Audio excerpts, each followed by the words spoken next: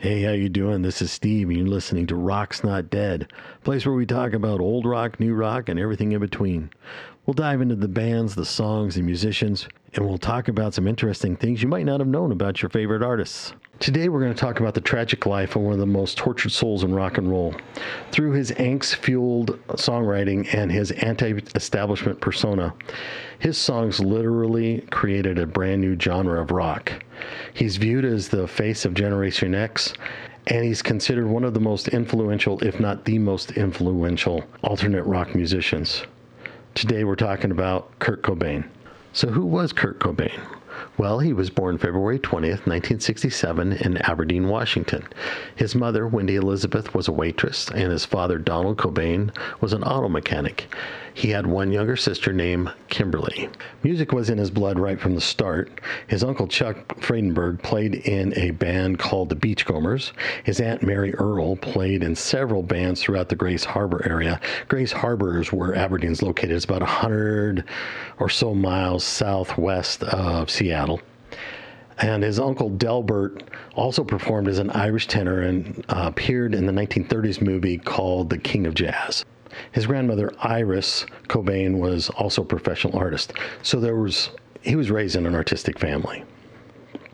Kurt was a happy kid. He was a bit hyperactive, but very caring and sensitive. He showed artistic talent at a very early age with drawings he did of his favorite cartoon characters or actors. And his grandmother, being a professional artist, encouraged this. According to his Aunt Mary, he began showing signs of musical talent at a very early age. He started singing at the tender age of 2. He was playing piano and even singing at 4, writing his own songs. He loved Electric Light Orchestra band. If you don't know who that is, they were very big in the 70s. And he would sing their songs as well as Arlo Guthrie's motorcycle song, Hey Jude by the Beatles, other things like that. He really loved music. Now, his parents divorced when he was 9 years old, and when that happened, it had a huge impact on his life. His mother said his personality changed and he became very defiant and withdrawn, started showing signs of depression. He said in a 1993 interview that he felt ashamed of his parents as a kid. He desperately wanted to have a typical family, to have that sense of security, and he resented his parents for several years. During this time, he found refuge in music and art, and he played drums in his elementary band and junior high school bands. He became more depressed and more withdrawn when his parents both found new partners, despite the fact that they had promised him that they wouldn't. His new stepmom and her 2 kids, Mindy and James, moved in with his dad. He actually liked her quite a bit until she had a baby, which the baby's name was Chad Cobain. At that time, of course, she was paying attention to the little one, and he felt that she was taking all the attention away from him, and he became withdrawn and started to resent her for that. At the same time, his mother had entered into an abusive relationship with her new boyfriend, spouse, and it was really bad. She got beaten a couple times so bad that she was in the hospital, and Kurt saw this, but she refused to leave him. So Kurt's interests all were musical or art related, but his father wanted him to be involved in sports, and he had no interest in it. But his dad made him wrestle in junior high, and he was actually pretty skillful at it, but he would get ridiculed from the other teammates and the coach, and he would let himself get pinned just so he wouldn't have to wrestle. And he hoped that it would hurt his dad because his dad was making him do this in the first place. Then his dad got him to play Little League baseball, but he would deliberately strike out so that he didn't have to play. He really didn't want to do this stuff. Now, when he reached around 13 years old, that's when he started smoking pot, and that was kind of the start of his affair with drugs and drug abuse. On his 14th birthday in 1981, his uncle offered him a new bicycle or a guitar. Kurt chose the guitar. As soon as he got it, he started learning songs, and he was spending all his time doing that. His dad didn't like that, so his dad was pushing him to do more sports, kept trying to get him to play baseball and all those other things. His uncle got him lessons with one of the other musicians from the Beachcombers band, and that fueled Kurt's passion for music, and he was spending all his time doing that. His dad didn't like it, made him quit. In school, he befriended a gay student, and he took a lot of pride in that friendship. They became great friends. But because of this, he got bullied and beaten by some of the local toughies. This experience sparked the antipathy he had towards bigotry and his outspoken support for the LGBTQ community. He grew to despise the redneck culture of his small logging community, and he took joy in doing things to provoke them. He would vandalize pickup trucks in the Aberdeen area by spray painting the phrase "God is gay" on them, which he was arrested in 1985 for doing. Or he would tag banks with the phrase "ain't got no how whatchamacallit," and he was arrested in 86 for doing that. He also was arrested for trespassing in a abandoned building in a drunken stupor. So all these experiences left emotional scars on Kurt, and he was having a hard time overcoming them. He wasn't. He was treating them with drugs and substances. He started becoming more withdrawn and more antisocial, and it also turned him into being a bit of a bully himself, and he was bullying a kid at school. He started suffering from depression greatly, and he said he was experiencing a lot of stomach pains. His dad and stepmom took him to a therapist who determined he'd do a lot better in a single family environment, and because his parents were unable to reconcile, his mom gave him to his dad full custody in 1979. This didn't help, however, because his teenage rebellion proved to be too much for his father to handle, and his dad would leave Kurt with family and friends, and at one point he was completely homeless. He lived with the family of his friend Jesse Reed, and his father was a saxophonist in the Beachcombers band, and so there was musical instruments there, and he was allowed to use them. So he and Jesse would spin their 45s. For you younger people, a 45 is a small record, like a vinyl record, if you know what that is. But they would spin their 45s, and they would play with the music and make music together. Jesse's family was a devout Christian family. They went to church regularly. Kurt went with them, got involved in the church, soon became born again, and was enjoying going to church and participating in that and belonging there for a while. And he soon started renouncing his faith and spewing a bunch of anti-God rants. But even though he did that, he explored a bunch of different religions. Now, side note, the song Lithium is actually about his experience living with Jesse's family. While in school, Kurt would draw often in class. A lot of times he'd be drawing parts of the human anatomy that, it's probably inappropriate for school. He would get assignments to draw something, and he would get criticism from the teachers. For example, he drew a picture of Michael Jackson, and the teacher said it was inappropriate for the hallway. However, it was through these art classes that he met and befriended Roger Buzz Osborne, who was the singer and guitarist for the Melvins, a local punk band. Now, they became great friends. He spent a lot of his time with them. He'd go and help the Melvins during their performances. He'd hang out during their rehearsals. He did everything he could to hang around them as much as possible. And this was Kurt's introduction to punk music. So there's some contention over what his first concert was. Many of his classmates and family members say that his first concert was Sammy Hagar and Quarterflash in 1983. However, Kurt maintained that his first concert was seeing the Melvins when they played a free concert at the Thriftway store. Thriftway was a grocery store chain in the Pacific Northwest. They performed there, and that was where Roger worked. He wrote in his journals about the experiences that he had, and in several interviews, he said that had a huge impact on him. This is where he found his escape from his home life, was the Seattle punk rock scene. This is also where he met Chris Novoselic, who would later become the bassist for Nirvana. So he moved in with his mom his second year of high school, and he remained with her until 2 weeks before he was supposed to graduate. At that time, he found out he didn't have enough credits to graduate, so he dropped out. His mom gave him an ultimatum. She said, you get a job or you get out. Well, a week later, he came home to find all his stuff in boxes on the front lawn. She had thrown him out. He was pretty dejected. I mean, who wouldn't be? Everyone who was important to him just wasn't there for him. So during this time, he stayed with some friends. Sometimes he sneaked back into his mother's basement without her knowing it and stay there. But pretty much he was homeless.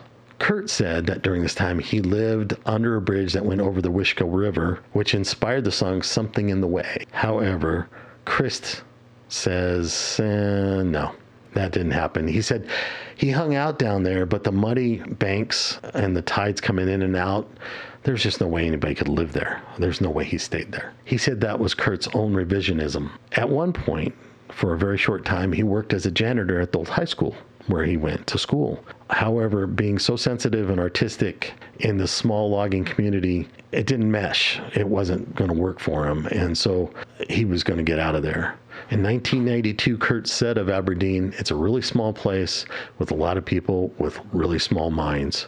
Basically, if you're not prepared to join the logging community, you're going to get beaten up or run out of town. That's how he felt about his hometown.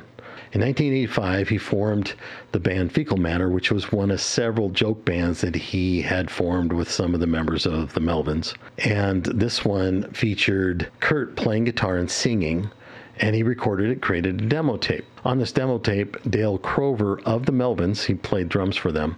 He played bass and drums on the demo tape with Kurt. Around 1986, Kurt moved from Aberdeen to Olympia, Washington. And he was struggling to find people to play with. He would play with Chris from time to time, and he kept asking him to join and create a band, but Chris wasn't into it. But after months of begging, he finally gave in and agreed. So they started looking for drummers. They went through a bunch of drummers during this time. They couldn't find anybody that worked with them. They would play gigs. They were having a hard time pulling in crowds. They just couldn't support themselves. So they enlisted Dale Crover, the Melvins drummer, to come and do a demo with him. The demo was recorded by Jack Endino. He's the producer and engineer who's responsible for Soundgarden's first recordings. And they recorded it, and these became known as the Dale tapes. Now, Jack sent some of these demos out, and it did stir some interest. People were seeing the potential, but nothing ever came of it. So this is also when Kurt first started using heroin, so that journey started. Now, he said that when he used heroin, his stomach didn't hurt. Remember, he said that he had chronic stomach pain started, a few years before. Now, according to Buzz Osborne, his buddy from the Melvins, he says that's not the case. More than likely, heroin use was causing the stomach pains, and Kurt was using that excuse to stay loaded. What would happen, and apparently this is how it works with heroin users, I have no experience with this, but you would use heroin, you'd throw up, and they call it vomiting with a smile on your face. Chris also said that Kurt was prone to abusing alcohol and solvent. So, if you know what that means, he's sniffing glue and stuff like that. He said that Kurt was really into getting messed up with drugs, acid, anything he could get his hands on. He was trying to self-medicate because of his mental struggles. It was through these experiences with drugs that he found the perfect band name, Nirvana. The intent was to stand out from the aggressive, angry-sounding punk bands that they'd been associating with, and they first used this name on March 19th at the Tacoma, Washington Community World Theater. Now, during this time, Endino sent the Dale tape to Bruce Pavitt and John Poneman, two influential DJs at the Seattle's KCMU radio station, and they were partnered with Sub Pop record label. Nirvana's song Floyd the Barber was soon getting airplay, and the two DJs came to their first Seattle gig April 10th, 1988 at Central Tavern in Pioneer Square. The crowd was really small, and according to Bruce Pavitt, it was 3 people, Bruce, John, and the bartender. He said they did not impress. Their original material was terrible. Everything was just bad. However, they did like their rendition of Love Buzz by the 60s Dutch band Shocking Blue. That made a pretty big impression on them, and it was enough for the Sub Pop people to invite them to their showcase. So the showcase is called Sub Pop Sunday, and it was an event at the Vogue Club in Seattle. A lot of the up-and-coming, soon-to-be grunge bands were playing at this place. The show did not go as well as they'd hoped. The band was uptight and nervous, and it really showed in their playing. Kurt said he felt like they were being judged. They were, especially since they had songs on the radio, and there was a buzz going around them. They really felt that pressure, and they didn't respond to it well. But that same night, the Sub Pop execs saw something they liked. They signed into a record deal. They were written about and praised in Backlash magazine, and the two DJs started pushing Nirvana's single Love Buzz / Big Cheese hard. Sub Pop offered them an extended contract after that song was doing so well. On June 15th, 1989, they released their first album, Bleach, and Endino was their producer. This album sold a remarkable 40,000 units, mostly on the word of mouth. The only way you heard about it was going to a punk rock rave, and that's quite impressive. In September of 1989, they worked with another producer, Steve Fisk, who was known for working with the band Screaming Trees, and he created the Blue EP for Nirvana. They toured for about 6 months across America and another 6 weeks in England. Now, around this time, he started a relationship with a girl named Tracy Marauder, and he moved in with her. She was a waitress at the cafeteria at the Boeing plant in Seattle. Boeing, the airplane manufacturer, if you don't know who they are. She would steal food and bring it home for him. He would tour, and when he wasn't touring, he would spend his time sleeping late or watching TV or doing art projects. And he was also taking a ton of LSD. She kept pushing for him to get a job because they couldn't survive on what she was making.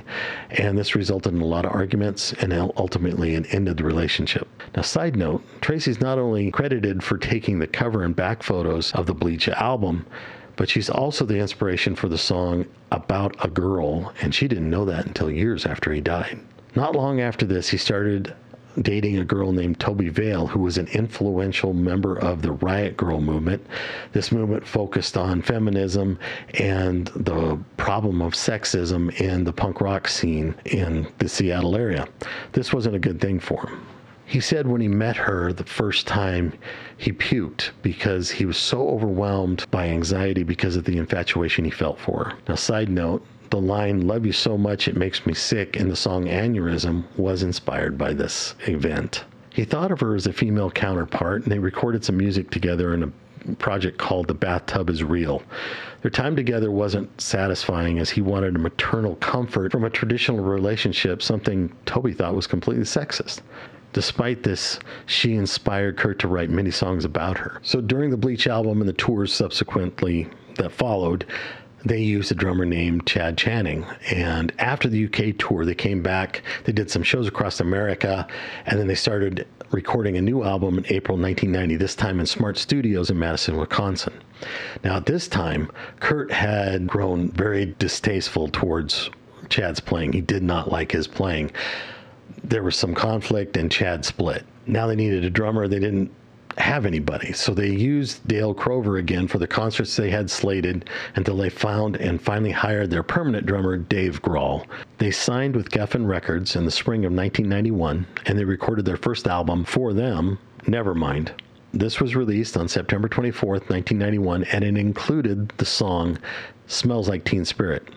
This song broke them out into the mainstream, and it started a subgenre of rock now known as grunge. They were an instant success, and this paved the way for other grunge artists to come out like Alice in Chains, Soundgarden, and Pearl Jam. This album is highly regarded as a 90s masterpiece. Come As You Are was a second explosive radio hit off the album, and they hit the road on a European tour not long after.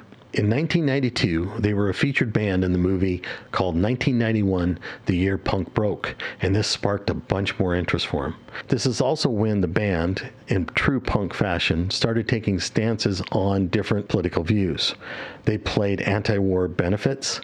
They spoke out against the anti-gay measures that were being presented in Oregon, and they spoke out against the erotic music law in Washington State that was being presented.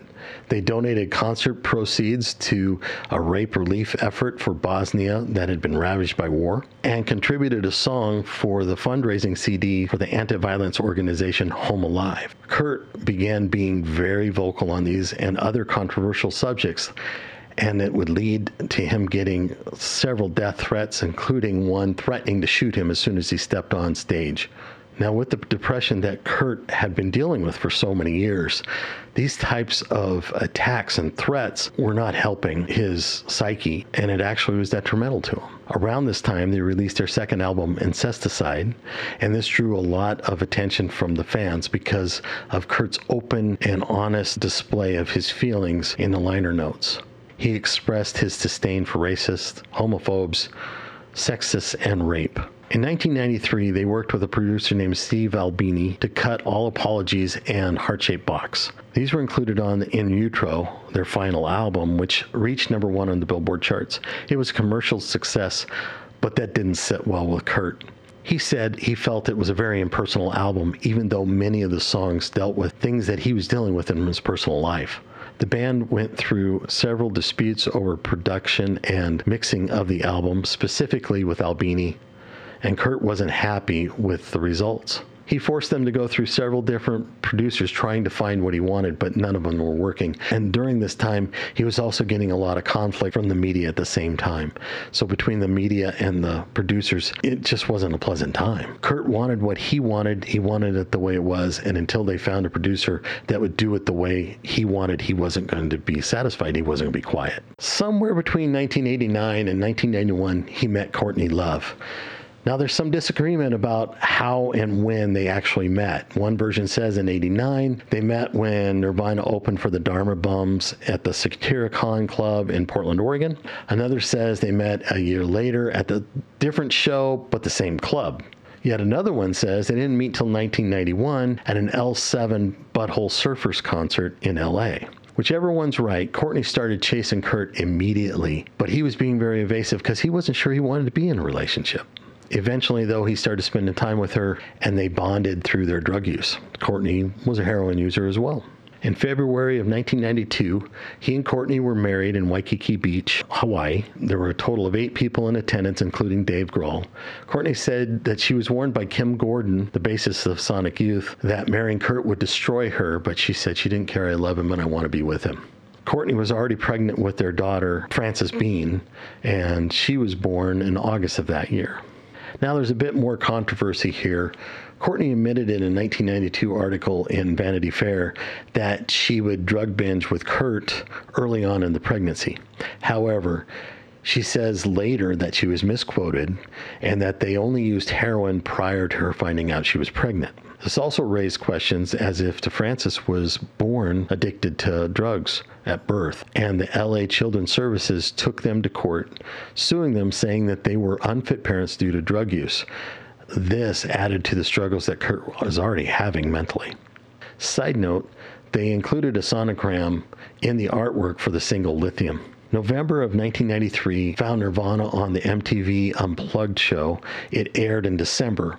There was also a recording of all the mellow versions of the songs that were played on the show. It was sold. It received a Grammy for Best Alternate Album. At this time, grunge was taking over the airwaves thanks to Nirvana, and they became a flagship band for Generation X. Kurt didn't want that, and he wasn't ready for it. He had become a spokesman for a generation unintentionally, and he was resenting it. He felt that they were missing the point of his artistic message and seemingly turning into what he was singing against. The massive success they achieved went against his roots and vision, and he felt probed and prodded at every turn. He began to resent the people that claimed to be fans, yet they did not properly acknowledge or interpret the band's social and political views. On March 1st, 1994, Nirvana was on a tour stop in Munich, Germany, and Kurt was diagnosed with both bronchitis and severe laryngitis. He flew to Rome the next day for treatment and was joined by Courtney on March 3rd. On the morning of the 4th, Courtney woke to find Kurt had OD'd on champagne and what she said was 50 sleeping pills. She called the police and he was taken to the hospital in a coma. They put this down as an accident, but it was believed to be a failed suicide attempt. He returned to Seattle, and on March 18, 1994, Courtney called the police, reporting that Kurt was suicidal and had locked himself into a room with a gun. The police arrived and confiscated several guns and a bottle of pills that Kurt had. Kurt insisted that he wasn't suicidal, but he had locked himself in the room to protect himself from his wife. Courtney arranged an intervention on March 25th, and 10 people were in attendance, including record execs, musician friends, and Dylan Carlson, one of Kurt's closest friends. Kurt reacted to this in anger, and he lashed out at everyone who was there. He locked himself in an upstairs bedroom, but by the end of the night, he agreed to go to rehab. Now, I will point out at this point, Courtney was a drug user. She was using heroin with Kurt. From personal experience, it's very difficult for a drug addict or an alcoholic to overcome their disease if someone else in the house has the same disease and isn't trying to overcome it.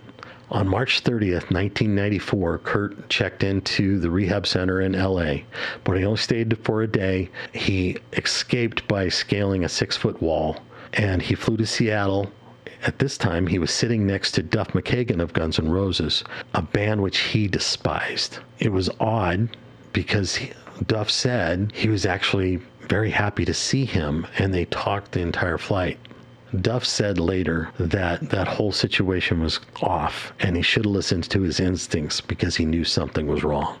No one had seen or heard from Kurt since the flight, and on April 7th, the band pulled out of the Lollapalooza festival that they were supposed to headline, and there were rumors flying around that Nirvana was breaking up. On April 8th, at 9:40 a.m., Seattle's KXRX radio announced that an unnamed local rock star had been found dead in his home. It was soon revealed that Kurt's body had been found in the garage behind the home by an electrician who was there to install a security system. He had apparently committed suicide with a shotgun. A suicide note was found in a nearby flower pot with a pin stuck through the center, and it was addressed to his childhood imaginary friend Buddha. In the letter, he said that he hadn't felt the excitement of playing music or writing music in a very long time. When his body was found, it was determined that he had been dead for a few days, and they estimated that his death was on April 5th. He was only 27 years old. His death sent shockwaves through the music community. Radio stations, MTV, and other media went into all Nirvana all the time mode. Musicians in the Seattle area took the loss hard, and the landscape of the music in that city had changed forever. On April 10th, a private service was held for family, friends, and label staffers, and hours later, a public memorial of approximately 5,000 Nirvana fans gathered near Seattle's Central Flag Pavilion to console each other and to remember Kurt. Courtney Love read the suicide note. I have to admit, I listened to it, and it was sad, disturbing, and I'm shocked that she did it. I still can't believe that she read the note. But she read the suicide note live for people to hear. Personally, I think she should have kept it to herself. I don't think it should have been something that should have been shared. In times like this, it's not uncommon for people to look for explanation for things they can't understand. And this is one of them. And this is where conspiracy theories come from. While some of these may seem plausible, there has been no proof substantiating anything I'm about to tell you. And again, some of them kind of make sense, but nothing has been presented, no evidence has presented that says that any of this stuff is real. I've toned this stuff down because some of it was very graphic, and I don't want to share that in that manner. It can be very disturbing. The whole subject matter is. In the days leading up to his death, after he left the rehab facility on April 2nd, Kurt went into a local gun shop and bought some shotgun shells. There are receipts for this. The shotgun that was used belonged to his friend Dylan Carlson. Kurt didn't want to purchase the gun himself because the police had already confiscated several of his own guns. He wanted it in somebody else's name. They found the gun inverted on his chest and his hand wrapped around the barrel, and they didn't test for fingerprints for almost a month after his death. A little unusual, and of course, this lends itself to conspiracy theories. Toxicology reports showed that Kurt had high levels of morphine and Valium in his system. This raised several questions by many because 1.52 milligrams per liter of heroin constitutes evidence of a fatal overdose. The lack of specifying whether this was total morphine, which would constitute prolonged use and the buildup of morphine in the system, as well as the dosage he just took, versus free morphine, which is just the dosage he took, has lent itself to conspiracies. However, it is uncommon for them to test for free morphine because it's a more specific test. It requires special equipment, and it is very common for them to just test for total morphine. So the toxicologists state that he probably could have performed the act under the amount of morphine that he had in his system, based on total morphine.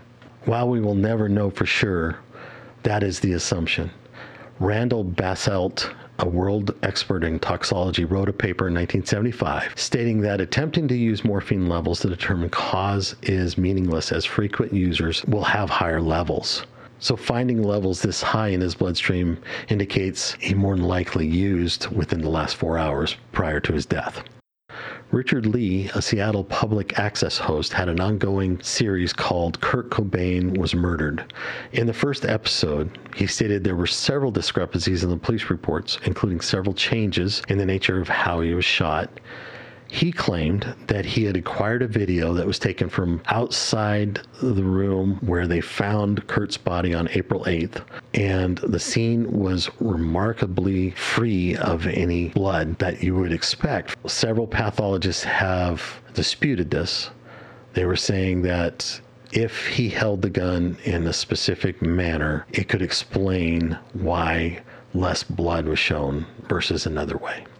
Tom Grant, he was a private investigator hired by Courtney to find Kurt after he left the rehab facility. He believes that Kurt was murdered. His theories have been analyzed in several books, TV shows, and movies, including the 2015 docudrama Soaked in Bleach. Grant was still working for Courtney when Kurt was found, and he maintains that events leading up to that are filled with lies, contradictions, and inconsistency.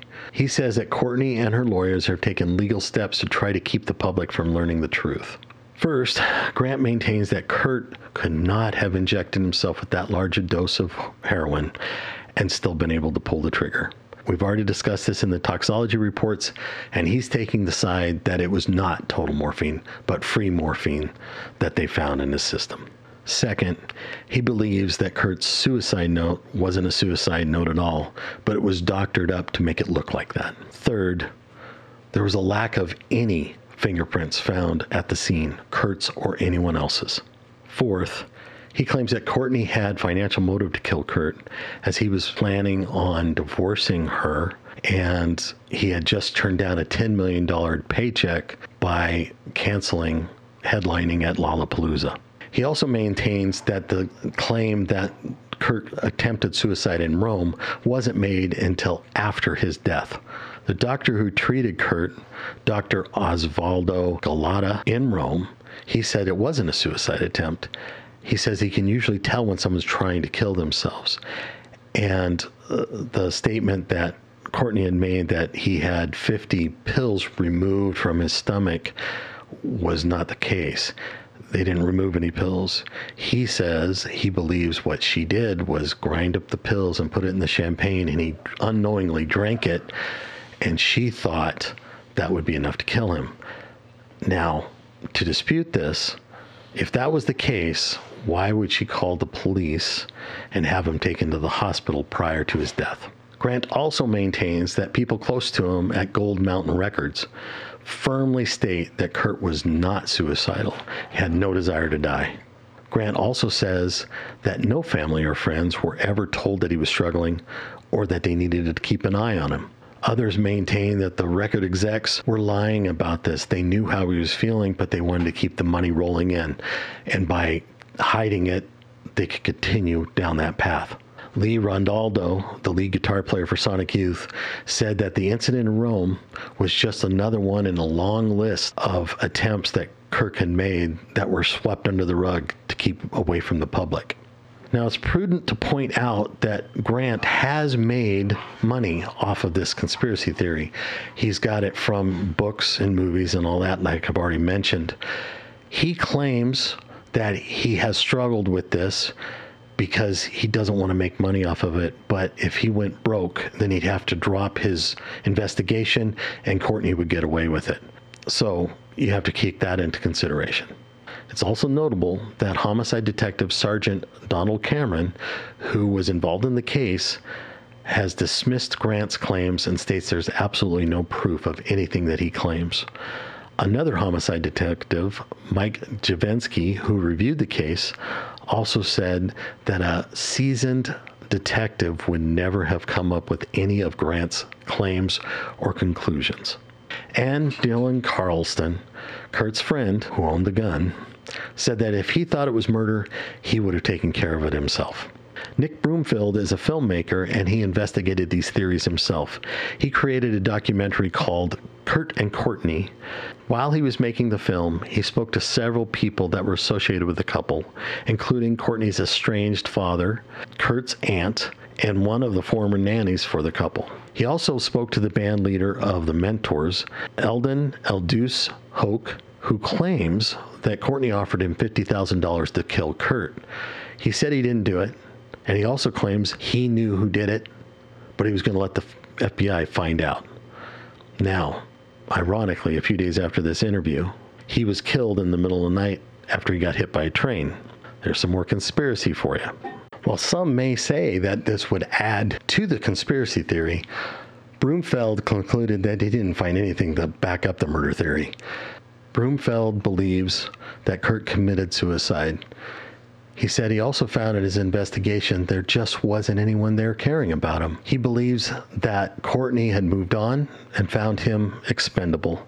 Two journalists, Ian Halperin and Max Wallace, did their own investigation. And while they believe that Kurt did want to divorce Courtney and found evidence that she was looking for the most vicious divorce lawyer she could find to try to blow up the prenups that they had both signed prior to getting married, they didn't find any evidence that confirmed Kurt was murdered. However, they felt that they found enough evidence to warrant the case being reopened and re-examined. Now, if you're interested, they have written 2 books about this. One is called Who Killed Kurt Cobain? And the other one is called Love and Death, The Murder of Kurt Cobain. The second was a collaboration with Tom Grant, the first investigator. The overwhelming consensus between family and close friends is that Kurt killed himself. However, there are those that just don't believe this. This includes Courtney's father, Hank Harrelson, and Kurt's grandfather, Leland Cobain. Kim Morton, the bass player for Sonic Youth, and her then husband, Thurston Moore, were asked in August of 2005 if they thought Kurt was murdered. She said yes. Thurston stated that he died in a very harsh and aggressive way, which was not in line with his personality whatsoever. He wasn't violent or aggressive. He was very sensitive, very smart, had a keen intellect, and it's just not something they thought he would do. However, in 2015, Kim said she's not surprised that Kurt killed himself. So she's contradicting what she had said previously. Danny Goldberg, Nirvana's manager and one of Kurt's friends, states that the conspiracy theories are ridiculous. He had been with Kurt the week prior, and he was depressed, he was talking about suicide, and he was taking drugs. He says there was no question that he killed himself. Former bandmates and his family and his father have stated that they still mourn his death, but the conspiracy theories are baseless and unfortunately are making it difficult for them to let things go. Now, Kurt Cobain is a prime example of being careful of what you wish for because you might get it. He was a unique individual. He was poetic, sensitive, intelligent, and he really wanted to stand up for the underdog. He suffered through a rough life, and because of that, he had scars that ran deep. He became a reluctant spokesperson for a generation, and his voice still resonates today, and I'm sure it will as long as his music exists. His success and status was more than he could handle, and his spiral happened in a remarkably short time. So what can we learn from this? We need to be there for others. We need to let them know that their lives are important and that they're important to us and people care about them. If you or someone you know is struggling, going through crisis, having suicidal thoughts, please reach out. Let somebody know that you need help. Text or call 988 to reach the Suicide Crisis Lifeline. Let them know they will help you. Reach out to someone. Thanks for joining me on this. I hope you learned something. I hope you found it interesting. So if you have comments about what we just talked about, or you want to talk about other artists or bands that you'd like me to talk about, let me know. Give me a comment. I'll be happy to check it out. And until then, just know that no matter what happens, the music lives and rock's not dead. Take care.